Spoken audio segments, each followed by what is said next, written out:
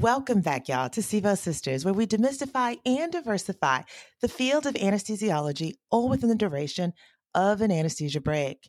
And this week, we are continuing our conversation with Dr. Manna Hagos. If you missed last week's episode, go on back and catch up. You don't need to listen to it to get the value from this episode, but it helps getting an understanding of who Dr. Manna Hagos is.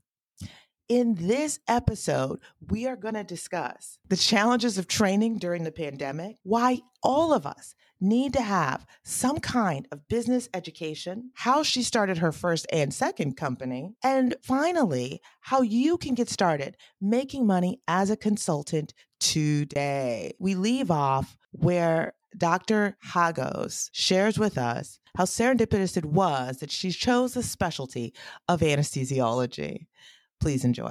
It does sound like, though, that you walked into everything with an open mind and landed on what turned out to be what you ended up going into. So that's awesome. And then you mentioned your residency was really great. Tell us about after residency. What were your plans? What ended up happening? What opportunities? Oh, I'm so glad you asked that. So I had the amazing read sarcasm experience to complete my residency during the dreaded 2020 plus pandemic that rocked and shocked the world. And for those of us in medicine who are familiar with tough stuff, right? So, and when I say tough, I'm saying death, severe disease, loss, loneliness, because you see this in other people and you have front row seats, we are often, well, at least speaking for myself, can be quite introspective about the meaning of life and what am I doing with my time? And is this worth it? And is this what I want? And does this make any sense?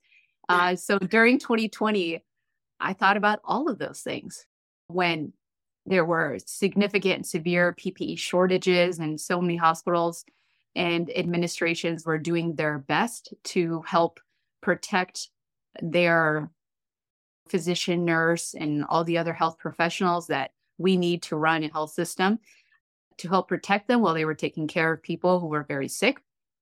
At the risk of them being very sick, I thought about my life as one does in those kinds of moments. Yeah. And so something I hadn't mentioned earlier is I've always been passionate about medicine for different reasons, mainly about the importance of impact and health equity and all those other fun things. And I've also known that I enjoy business and I'm passionate about business. My first business, I started it in between completing my undergraduate studies at university at UCLA and starting medical school at USC, was a private mobile tutoring business. And that was a business born out of necessity because at that time there were a lot of business opportunities. Companies would say, oh, we can't pay you, but we would love to have your skills, experience, and great attitude to help us make our money. And I thought, this is not okay because those great experiences will not help me pay things that won't take unpaid experience as a form of payment. Right. So again, during residency, while I was very committed to my studies, in my free time, I took the opportunity to read voraciously about all sorts of things related to business and investing and otherwise, because I had that exposure, that self-induced exposure to know that understanding business and finance is really critical to wellness. We can work and we can get money, and that's great. We can do whatever we want with our money, and that's great. And it's also even greater, in my opinion, to be able to have some kind of freedom, some kind of control, whatever that means for us. So during 2020, I thought about those things, and I remembered that I still also have this passion and excitement for business, and there's got to be a way to put those two things together. And when the world seemed like it was falling apart, I thought this is a great opportunity to take a leap of faith. And I had some amazing opportunities, some that I created for pursuing consulting and entrepreneurship. And I did so. I took that leap of faith. I made a bet on myself. And I thought, if I can do, I know that I did all these things to get into medicine, to stay in medicine, to excel in medicine, specifically within anesthesiology. I know that I can translate those skill sets into business. And whether it's successful or not, most of those things take a lot of time, resources, and great networks and mentorship. And there's no way that we're going to find out how that works out until we actually do it. So I did it. Wow. So I started my second business.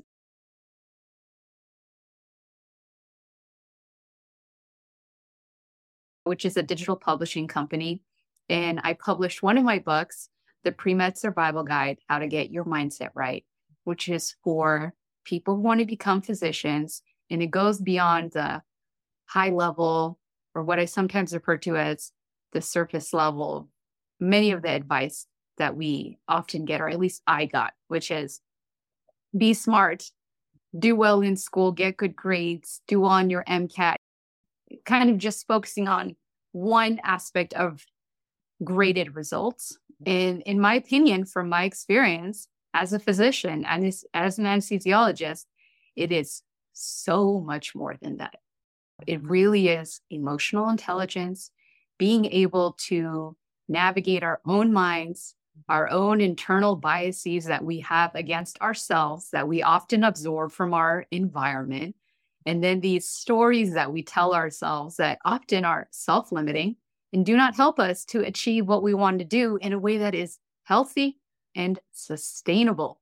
So get your mindset right is the foundational necessity for individuals who want to become physicians, because you can say that you can do, that you rocked your MCAT and that you have a 4.0 and that you have this and that, but it is your mindset that enables you to do that and more.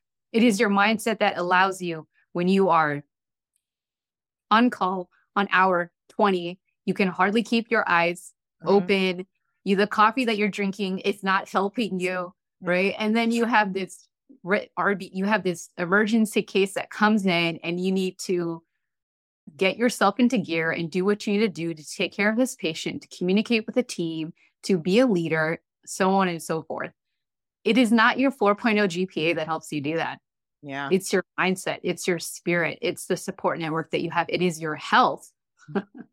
Something that sometimes in medicine is kind of thrown to the wayside for those of us who operate in it. Yeah. It is all those factors that help us do what we need to do to carry out this highly noble profession that unfortunately at times, for various reasons, is disregarded in one way or another or minimized. So that's a little bit about the Pre-Med Survival Guide. And then the consulting with startup companies revolving around technology who need physicians who are obviously uniquely qualified to speak about medical subject matter in a way that makes sense for lay people, or be able to provide key insights into workflows or attitudes and otherwise for people who have no idea what it means to be a physician or has no idea what it means to be clinical. Wow. So I did not want to interrupt you because there was so much value in all of what you've expressed. I want to first ask, because many people want to know, well, how can I contact with startups? How can I assist in that way? How did you connect with startups to provide such consulting? Yeah. So I love that question because we all ask it at one point or not, especially depending on if you have debt or how much you have. You're like, is there another way that I can pay this? Yeah. Or how can I pay this off faster? Or how can I just have like the more luxurious life that I want faster? And it really comes down to your network. And oftentimes our networks are really rich because we may not think of them as being rich because all we know are doctors or all we know are nurses or pharmacists or whomever works in our particular hospital system. But that is an incredibly rich and valuable network. And I'll tell you why in just a moment. So when I say network and building your network, one simple way that we can start is to start locally where we are. So within our particular hospital, as anesthesiologists, our surgeon colleagues, our nursing colleagues, our administrative colleagues, right? So C-suite, middle management, et cetera.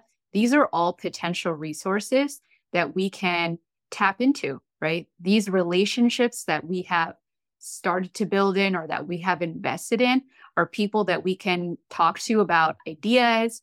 And actually, this happened to me. I was with a anesthesiologist colleague of mine, and I was with her at her hospital in LA, just observing, and private hospital. And I was talking to the people in the OR, and she introduced me. Oh, this is Dr. Hagos. She's an entrepreneur. She's an author. Da da da. She's here. Blah blah blah. And so people would ask me questions, and I would, happily provide the answers. And I didn't know if it was that particular hospital or not, but I kept meeting all these people who were like, "Oh, I have a podcast." I met this surgeon. I think she's an oncologist. Oh, I have a podcast, and we talk about healthier ways to live to help people who do have cancer, to help prevent cancer. And this other guy goes, "Oh yeah, a buddy of mine and I are working on this device." He's a urologist. And it was so interesting. And I thought, did I just happen to land in this hospital where everyone's got something going on? Like I've never experienced this before. And I realized part of the reason was because I was open, comfortable, and confident speaking about my interests and what I do. People were able to also resonate with that and able to share about themselves or what they wanted to do or what they were working on. And it just really created this very, very interesting atmosphere beyond collegial, in my opinion, because we were able to connect outside of our profession. And so being open with people that you feel relatively comfortable with, that you can trust, because obviously trust is important, depending on what the politics are, of course, and share what you're interested in. And people can say, I have a buddy, I have a brother-in-law, I have a sister-in-law, whatever, that does this or that. Maybe you can talk to them. If that isn't an option for whatever reason, then starting locally, there are often entrepreneur or business meetings. It could be simple as something like going to meetup.com. I'm not affiliated, not yet, to look for a group of people who share a common interest, and again, start talking.